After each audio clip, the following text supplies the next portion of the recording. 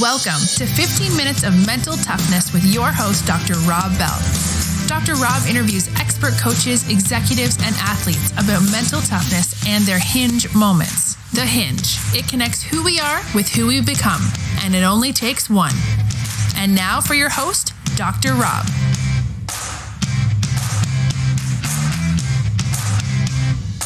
I have an addictive personality, and so it feeds my desires to more is better. and a lot of people are just, like I said, trying to find something in themselves that they just didn't know exist. And you discover that. In my opinion, you discover that during the race. And one of the great things that I've noticed about some of the runners that finish 100 miles for the first time is that residual confidence in themselves kind of carries over into other aspects of their lives. And that's something that's really cool to see. Hey, this is Dr. Rob Bell. If you want a free ebook, the best mental toughness quotes that will make you better, just text Dr. Rob Bell, that's DrRobbell, to this number, 33444. You'll get a download right away.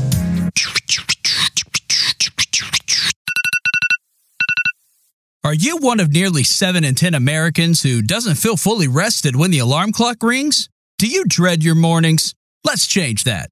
Som Sleep is a drug-free, non-habit-forming sleep drink in a small can that can help save your nights from tossing and turning. Find out for yourself at getsom.com and stop dreading your alarm. Som Sleep. It gives you Z's. So our guest today on 15 Minutes of Mental Toughness, he spent over 30 years in the sports entertainment industry. Our guest has served as a sport agent, talk show host, NCAA consultant. He's co-authored 7 books for Major League Baseball, which is pretty impressive. He is an ultra runner, and that's why I have him as a guest today, because he has served over 10 years as a race director for the Indiana Trail 100 and the Glacial Esker 40. Our guest today is Mike Pfefferkorn. Mike, thanks so much for joining us, buddy. Yeah, glad to join you, Rob. So which position in sports entertainment was most fulfilling? Agent, talk show host, or consultant? The one that provided the most life lessons was probably the sports agent, just because I came from such a different background as most of the players that we represented, and learned a lot about myself and where others see me in terms of socioeconomic background, and I worked for an all-black sports agency, which was great for me. They treated me wonderful, and but sometimes the players were a little suspicious of me. And we just didn't understand each other's background. But I learned a lot, loved it when I did it, loved the negotiating part of it. So I would say that was probably the one that I really learned the most. Yeah. So from an outsider perspective with, let's say somebody's listening that has no idea kind of like what goes into being a sport agent or anything. What's a story? What's a good tale that you can share with us? Oh gosh. A sports agent does just about everything for an athlete. You have people that are assigned to get them apartments and pay, help them pay their bills and all those things, daily chores, and other people are assigned to get them with the proper trainers and working out in the off season.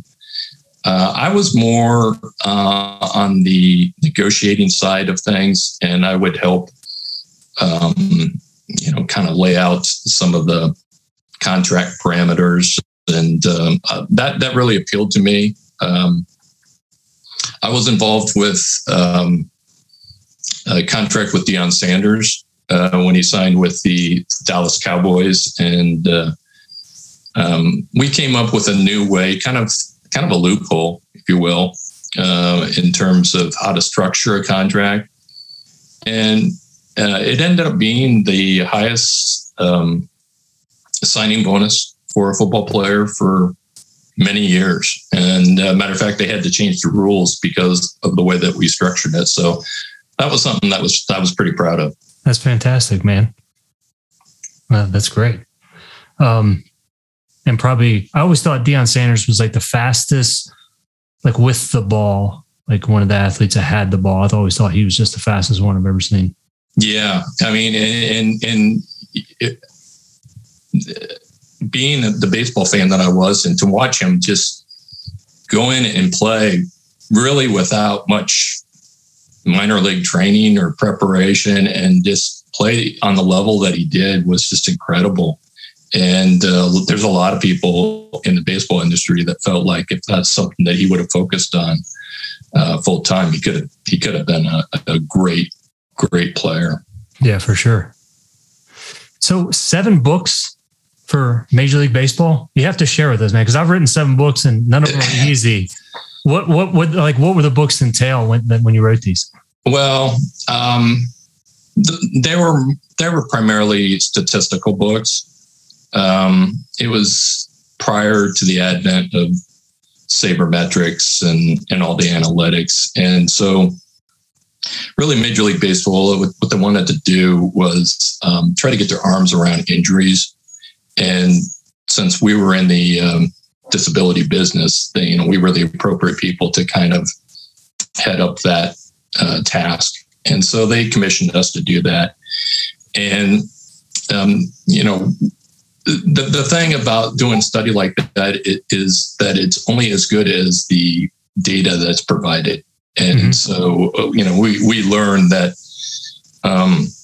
not all the information provided through the disabled list was completely accurate. So therefore, some of our findings wouldn't necessarily be accurate as well. But that said, we felt like we got some meaningful information out of it. I think the bottom line was that regardless of position, everyone got hurt. And it was just a matter of time as to when that happens. And the other thing is, when a pitcher gets hurt, he has to be fully recovered before he can come back and play, as opposed to a position player who can play hurt. So, when a pitcher suffers a significant injury, he might be out for a year or so. When a position player does that, not nearly the time. So really nothing groundbreaking. And to be honest, Rob, nobody has really kind of cracked the code on injuries in Major League Baseball. Anyone that, the first one who does, is going to have a superior advantage over the others. It's just, but just the way the body works and all the different motions that you're using in biomechanics in baseball, I'm not sure that code is ever going to be cracked either. Mm-hmm. Yeah, a lot of moving parts there, man, for sure. Yeah. Before getting into ultras and being a race director in your experience, I mean, you got COVID, and I mean, you've been a long hauler through this stuff. What's that process been like for you, man? It's been very frustrating. I've had it for 17 months now, and it's just impacted. It's impacted my life. I mean, I've had chest pains, primarily lung problems. Been dealing with brain fog. I have to do brain exercises every day to just kind of stimulate brain activity. Fatigue has been really bad. So I've done my best to kind of adapt and move on, but that's easier said than done. Yeah. I mean, you were a healthy individual, man. It's not like, you were somebody who wasn't taking care of themselves. I mean, that's why I was always Yeah, I find this just to be remarkable at how many people can experience it different ways, man. So I really feel for that experience that you've gone through. Yeah, you're right. I mean, the randomness of this is perplexing. Like you said, I believe I was a fit person prior to that, and why did it attack me as opposed to somebody else? It just this file that I don't understand. It's just how you respond to it and kind of move forward. Having gone through this, what is the lesson that you've been able to take from this? Patience. I'm not a patient person, and you have to slow everything down. You want to do everything like you've done it in the past, and you can't. You're just not capable of doing that. And so I've had to take a step back and just kind of be careful on how I say things, word things. So that's been a real lesson to me in terms of kind of stepping back and trying to be more patient about something. Yeah. What do you mean by that, Mike? Like how you have to word things? Just like I said, my processing has been a little off. I've been advised to get some speech therapy, which I found interesting in terms to help my brain processing. So I just have to kind of, like I said, take a step back and think through what I want to say, whether it's in an email, whether I'm speaking with somebody. I've just had to slow everything down where, before it was just rapid fire pace and just it's not something it's not something I've ever experienced before. So it's hard to compare it to anything else, but it's been a struggle. Yeah. Well, again, man, I appreciate you sharing that. You've completed how many 100-milers have you finished? 3. So you've completed multiple 100-milers. You've been a race director, just kind of switching that. You've crewed for runners at some of the biggest races. What do you think it is about ultra runners, man, to just set the stage? I think ultra runners are just looking for something, about themselves. They're searching for something. I know a lot of ultra runners that are former addicts, and they're able to positively shift that addiction to something more positive. And I have an addictive personality, and so it feeds my desires to more is better. and a lot of people are just, like I said, trying to find something in themselves that they just didn't know existed. And you discover that. In my opinion, you discover that during the race. And one of the great things that I've noticed about some of the runners that finish 100 miles for the first time is that residual confidence in themselves kind of carries over into other aspects of their lives. And that's something that's really cool to see. Yeah, indeed, man. Yeah, an addict's mantra, right? More, Exactly. Yeah, no, I get it, man. Same thing, man. Being in recovery myself many years, I like that perspective in terms of ultra runners. They are searching for something. Do you think those that enjoy, let's just look at the enjoyment of the sport, do you think that they approach it different as opposed to then other people who might approach it like as a checklist or something to just accomplish? Yeah, I do. I really do believe that's the case. You see a lot of people out there that are, I don't want to say are going through the motions, but it's just, it's a different challenge. I know myself, I I came from marathon background, and I kind of did everything I wanted to do there. And so instead of trying to go faster, I wanted to go farther. And I think a lot of people kind of graduate into that, not knowing what that really means or entails. And they discover it, and then they decide whether it's for them or not. A lot of them will try, and it's just not for them, and they move on. And that's completely fine. Everyone's made that choice. But it is different for people that have addictions, and you see it's more meaningful. There's something there that's driving them, that they want to accomplish it. They want to accomplish that goal, that they've done something good and healthy for themselves. I mean, you can debate whether it's healthy or not, but mentally, it's certainly something that's going down the right path. Mm-hmm. In terms of, well, I guess let me ask this question: the biggest lesson from ultras or even training, what's the takeaway that you've gotten from yourself that's resulted in, the best running experience or the not so great experience when it came to races? Well, when I started out 100 years ago,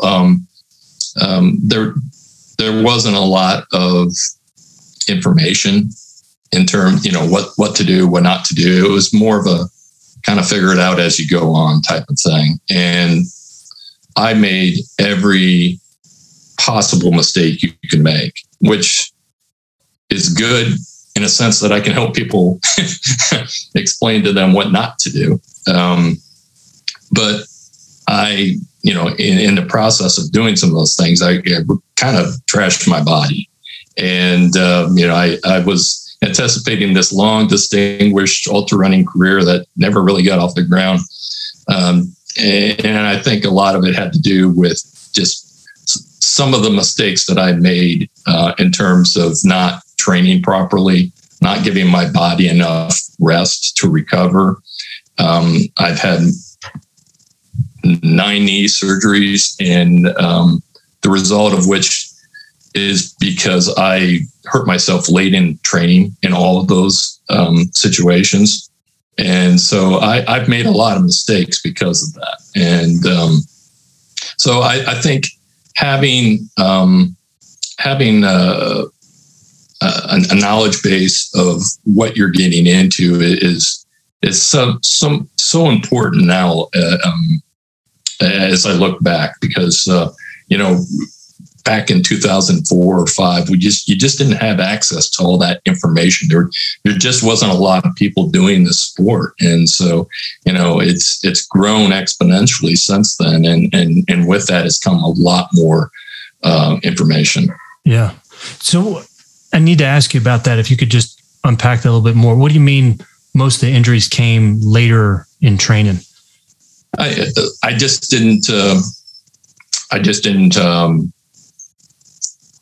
train properly, in my opinion. I just tried to do too much on my long runs, too many backs-to-backs, and I didn't afford myself enough recovery time, and that was just ignorance on my part.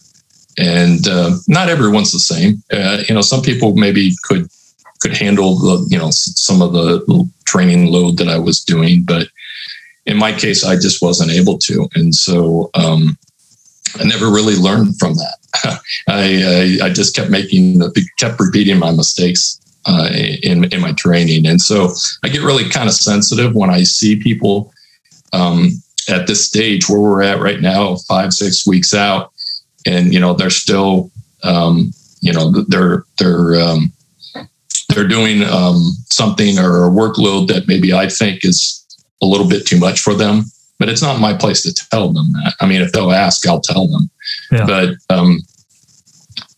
it's something that I get really sensitive about, because I just don't want somebody else to have to go through all the surgeries and just losing cartilage like I did. Right. So because unsolicited advice is the worst type of advice, right? Exactly. I mean, we're going to have ultra runners listening to this. Let's say somebody is 6 weeks out from whatever the race is going to be. What do you think is the biggest piece of advice that, man, you have to do this? Less is more. We had a thread on our site this week just about that. If you have to make a choice, opt for something less than more. I mean, it's like studying for a test. If you've not fully prepared at this point, doing extra now isn't going to help. You have to, you're at your spot, and there's really not going to be a whole lot to change it, in my opinion. And so, don't overdo it at this point. If you still want to get miles, incorporate more walking. And what I mean by that is, fast walking, something to keep, the elevate the heart rate a little bit, but don't overdo it. But it's a great way to get miles, and you're going to be walking your fair share during the race anyway. So you might as well work those muscles and practice that and simulate what's going to happen. Mm-hmm. Mike, when it comes to why do you think people don't finish when it comes to this? Now, obviously, I mean, there's going to be a lot of reasons, right? I mean, with feet, nutrition, all that stuff. But what is it that you see most about why people don't finish? It's a combination of things, Rob. For some people, it's just not as important. For some people, it's the be all end all to finish. For others, it's just not. And that's something I didn't really fully grasp in the first couple of years. But after just kind of seeing it over and over, it's just, the priorities maybe not as it's not there. For others that do that, that want to finish and then just don't. I just think they're just not. When you get to that like you like to say, that hinge point, they just don't know how to respond, and it's difficult to do that sometimes when you just don't know what the proper, what direction do I need to go. They're not maybe fully prepared for what's about to happen to them, because you're going to get the proverbial punch in the mouth at some point in the race. And it's the key is how do you respond to that? And how do you dissect the problem and make it go away? How do you fight through that bad patch? Some people have the ability to kind of fight through that point, and others just don't. It's what's the great quote from Vince Lombardi? Fatigue makes cowards of all of us, right. And that enters into it as well. I mean, you get to a certain point, mind and body is exhausted, and you have to make a choice. And some people make one choice and others make another choice. And that's really what it comes down to. Yeah. Mike, what do you think it is in those moments that separates the people that make one choice as opposed to other?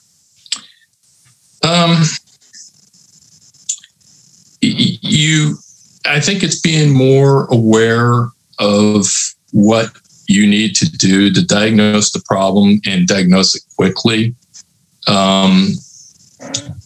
Like I said, it's easier said than done when your mind and body are in a deteriorated state. But I think those people have kind of prepared themselves better in terms of mental preparation. Look, I know I'm going to have these bad patches. Here's what I need to do. I need to just work through it. Don't dwell on it. And really, a pacer or just running with somebody else can help distract from some of the kind of the voices in your head at that point, and to kind of help alleviate that. It's just a better understanding of knowing that this bad patch is going to go away eventually. Some people don't understand what the bad patch means. They might feel like they've got an injury that is terminal, and they're just not going to be able to finish that race, and they've convinced themselves of it. While others have decided that, look, this isn't this, it hurts right now, but I can get through this, and I will. I just decided I'm going to, and those are the ones right there at that hinge point. Make the decision and fight through it. And then once you do it, the thing I've seen over and over the years is once you've done it for that first time, then it becomes muscle memory, and the confidence of knowing that you can battle through that mentally and physically. And then you see them just 100 finish after 100 finish, while others just kind of just don't get over that, that hurdle. Hey there, good looking. If you're digging this podcast, and check out our book, Puke and Rally. It's not about the setback, it's about the comeback. Just go to pukeandrallybook.com. Now back to the show. You've segued into it, man. Share with us hinge moment. Well, like I said, you get to that point. You're going to, you've done something during the race.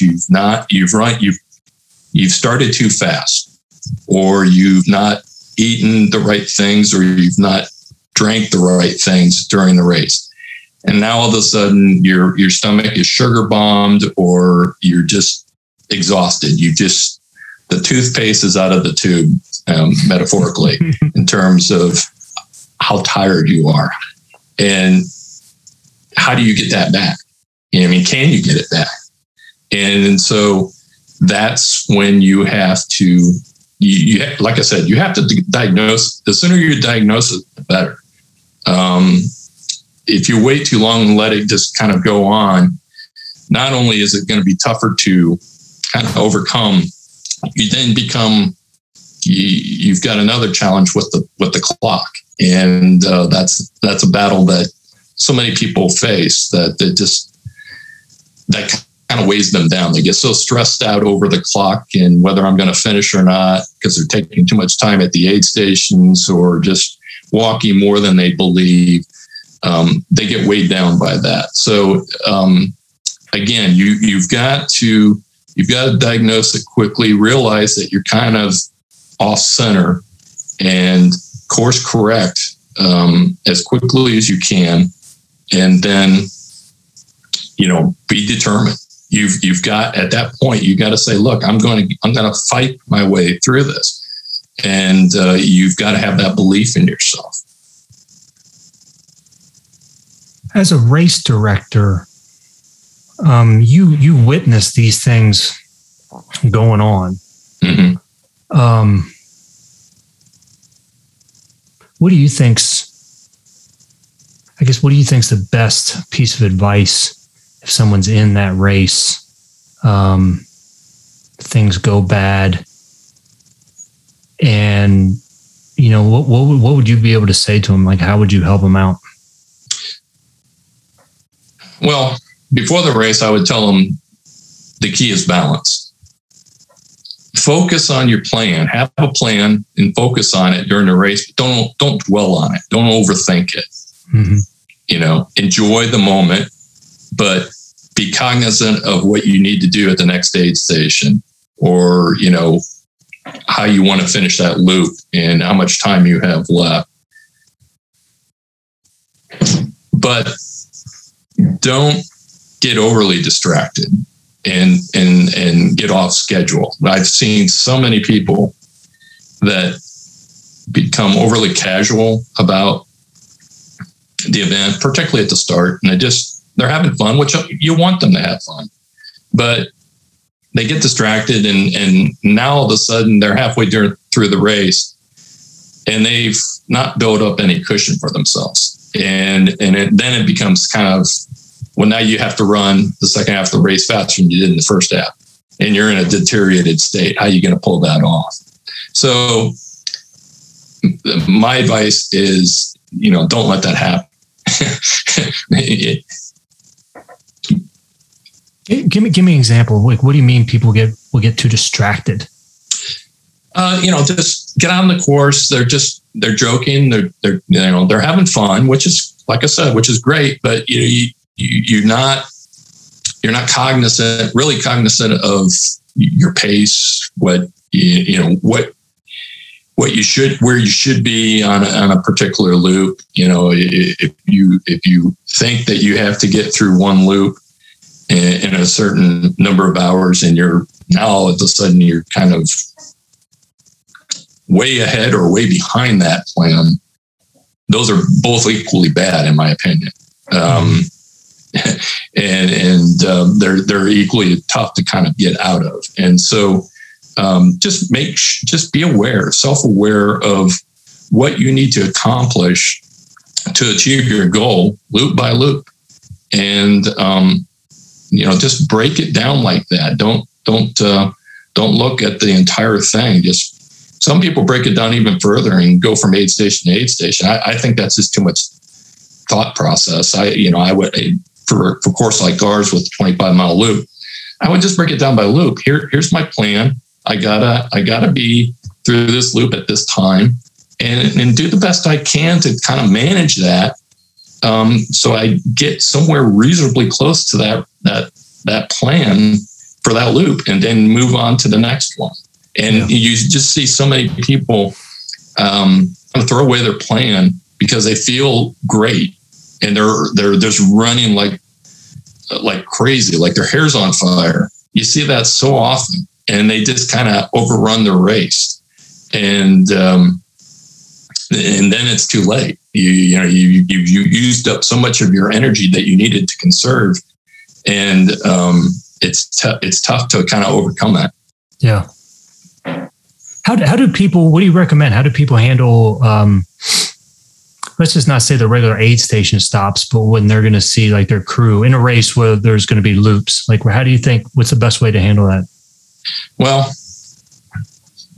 have your plan in advance with your crew and stick to it. And don't have your crew enable you, and tell them that look, I need to be in and out.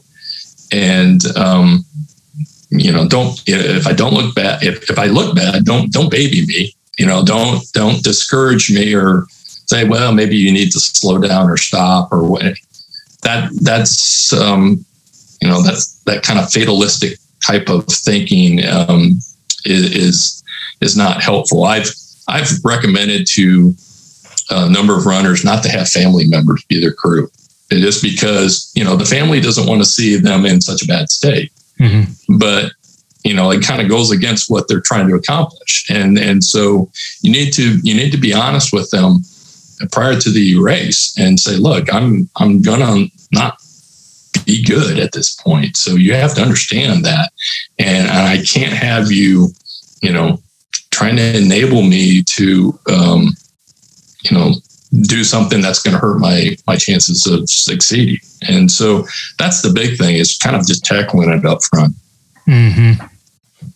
I don't know if this is right or wrong, but I've told my family, and I'll continue to tell them that in no way whatsoever, there will be I don't know if you recommend this, but there's going to be a word, but that word does not get uttered because there's no stopping what's right. Going to be happening, because that's where our mind works, right? Our mind wants us to be safe. Our mind doesn't want that pain. Our mind, and then our family becomes that mind that sometimes just doesn't help us.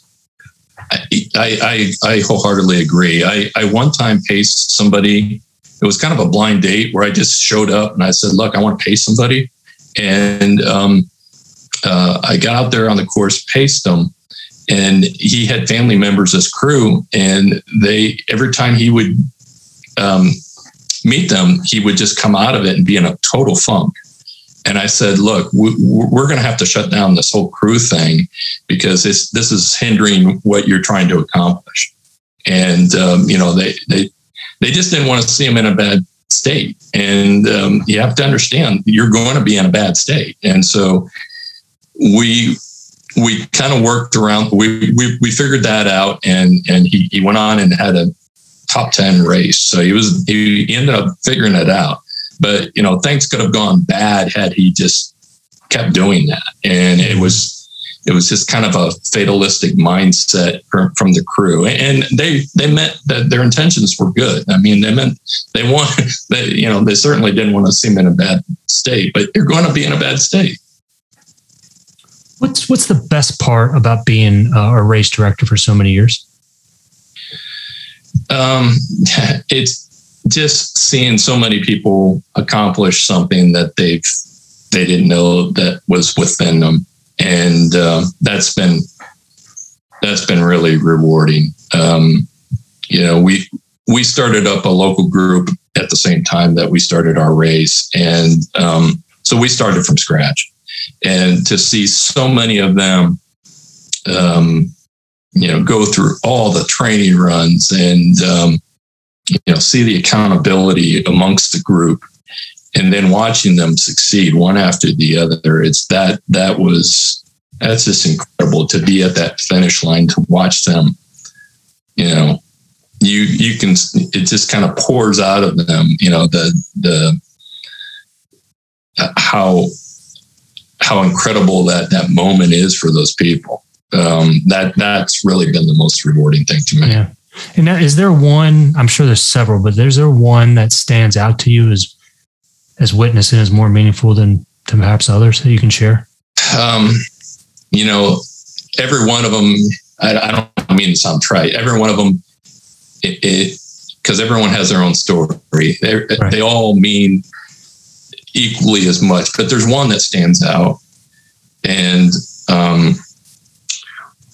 we had a gentleman, Dave Potter, who he has the distinction of being the only person that completed the first 500-mile races for our event, which is a feat considering all the bad weather that we had for that. Dave, military guy, triathlete background, humble guy, super guy, was diagnosed with ALS in 2018, early 2018, decided to run our race. And when I saw him prior to the race, he didn't look good, as you might expect. But his will to succeed and finish that race was just like none other.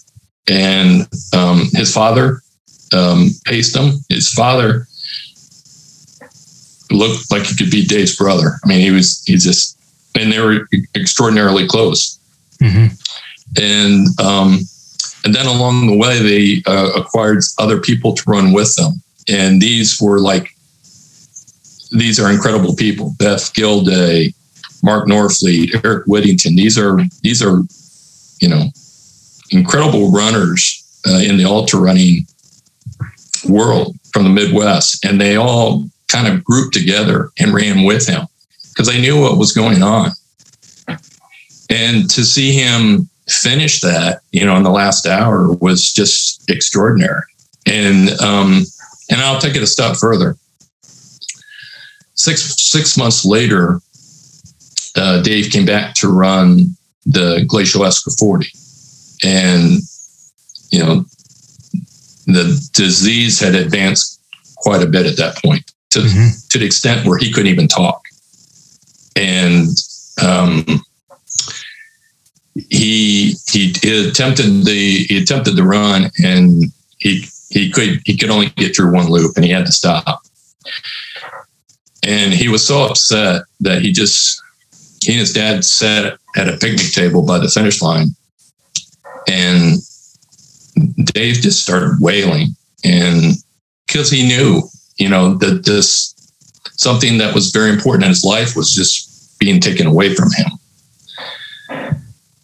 And I lost it. I mean, it was difficult. And Dave ended up passing away the following year. But that was extraordinary what he accomplished. And we've honored him many times. He's got a plaque on our course, and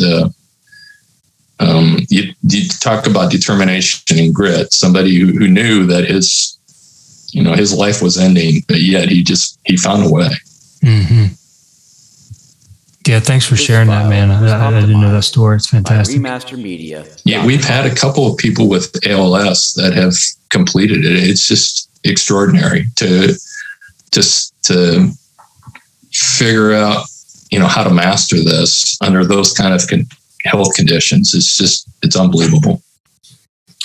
Because you get to see the essence of the human spirit, right? Like someone's soul on display. You really do. Instances. You really do. And there's so many other stories of people just battling whatever problems that they have,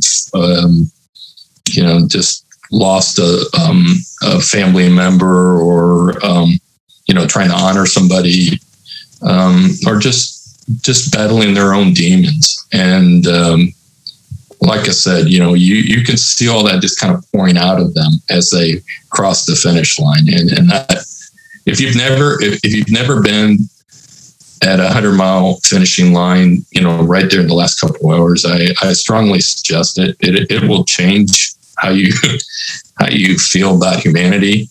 I've seen some of the toughest people just kind of break down when watching those runners finish. It's the moment of an individual finishing. My question that I need to ask is, when it comes to the process, do you think that the process is more important than the product? Can you elaborate on that? Absolutely. So every season before the Super Bowl or before the season starts, everyone's like, the goal is to win a Super Bowl. The goal is to win a Super Bowl. And, they win. And even in those, and again, everyone's experience is different, but even in those moments when they're supposed to experience the greatest thrill of their life, so many people have said, boy, is that it?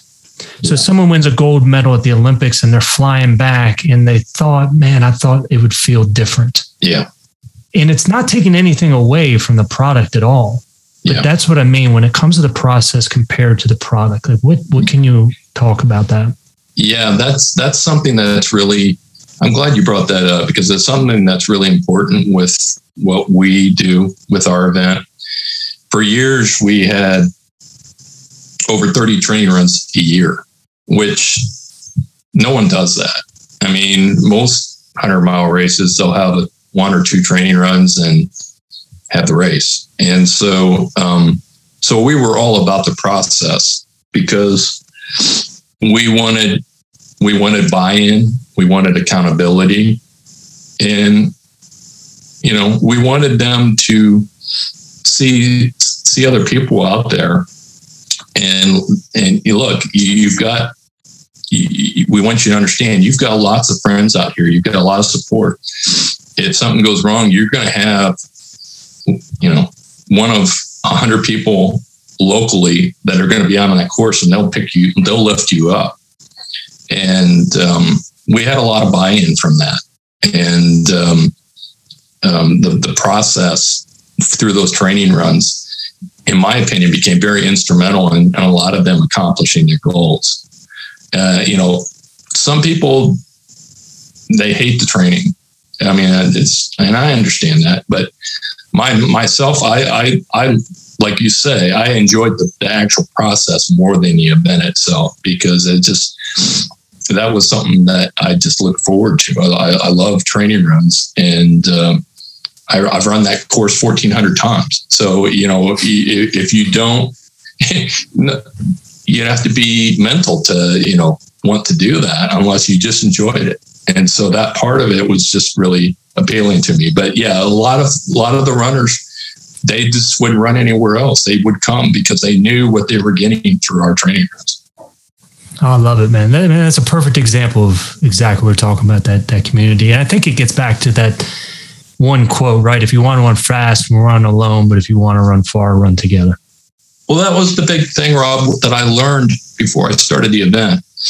I went to go train at Mohican in 2004 or 5, and that was when things just really weren't happening in Indiana. There was 10 people running ultras in Indiana, and so when I went over there to train, there was 40 or 50 people, and it was to me, coming from a marathon background where it was all about yourself, and it was kind of a selfish sport, and ultra running would seem almost like a team sport to me. And I was like, I never thought about it, but let's do that. Let's create that back home. And so that's why I went about creating all those training runs, because I wanted it to be kind of like a team. And we ultimately did create some ultra running teams. But I wanted to capture that spirit, that team spirit that really I didn't have coming up through running shorter distances. Mike, I've thoroughly enjoyed this. What question should I be asking that I just haven't asked?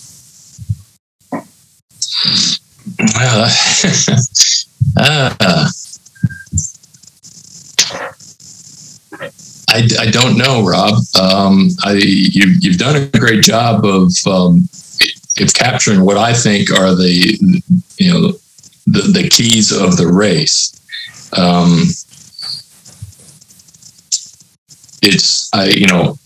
I think our I guess not to pat ourselves on the back, but we've just never kind of followed any sort of model in terms of what we wanted to accomplish. We kind of created something different. We wanted something that was just ours. And, like I said, the training runs were essential for what we wanted to. The park itself, I do want to talk. Let me talk a little bit about the park, because so many races, it's their choice. They have an event, they use the park, they go away, and they never have anything to do with it until the next race.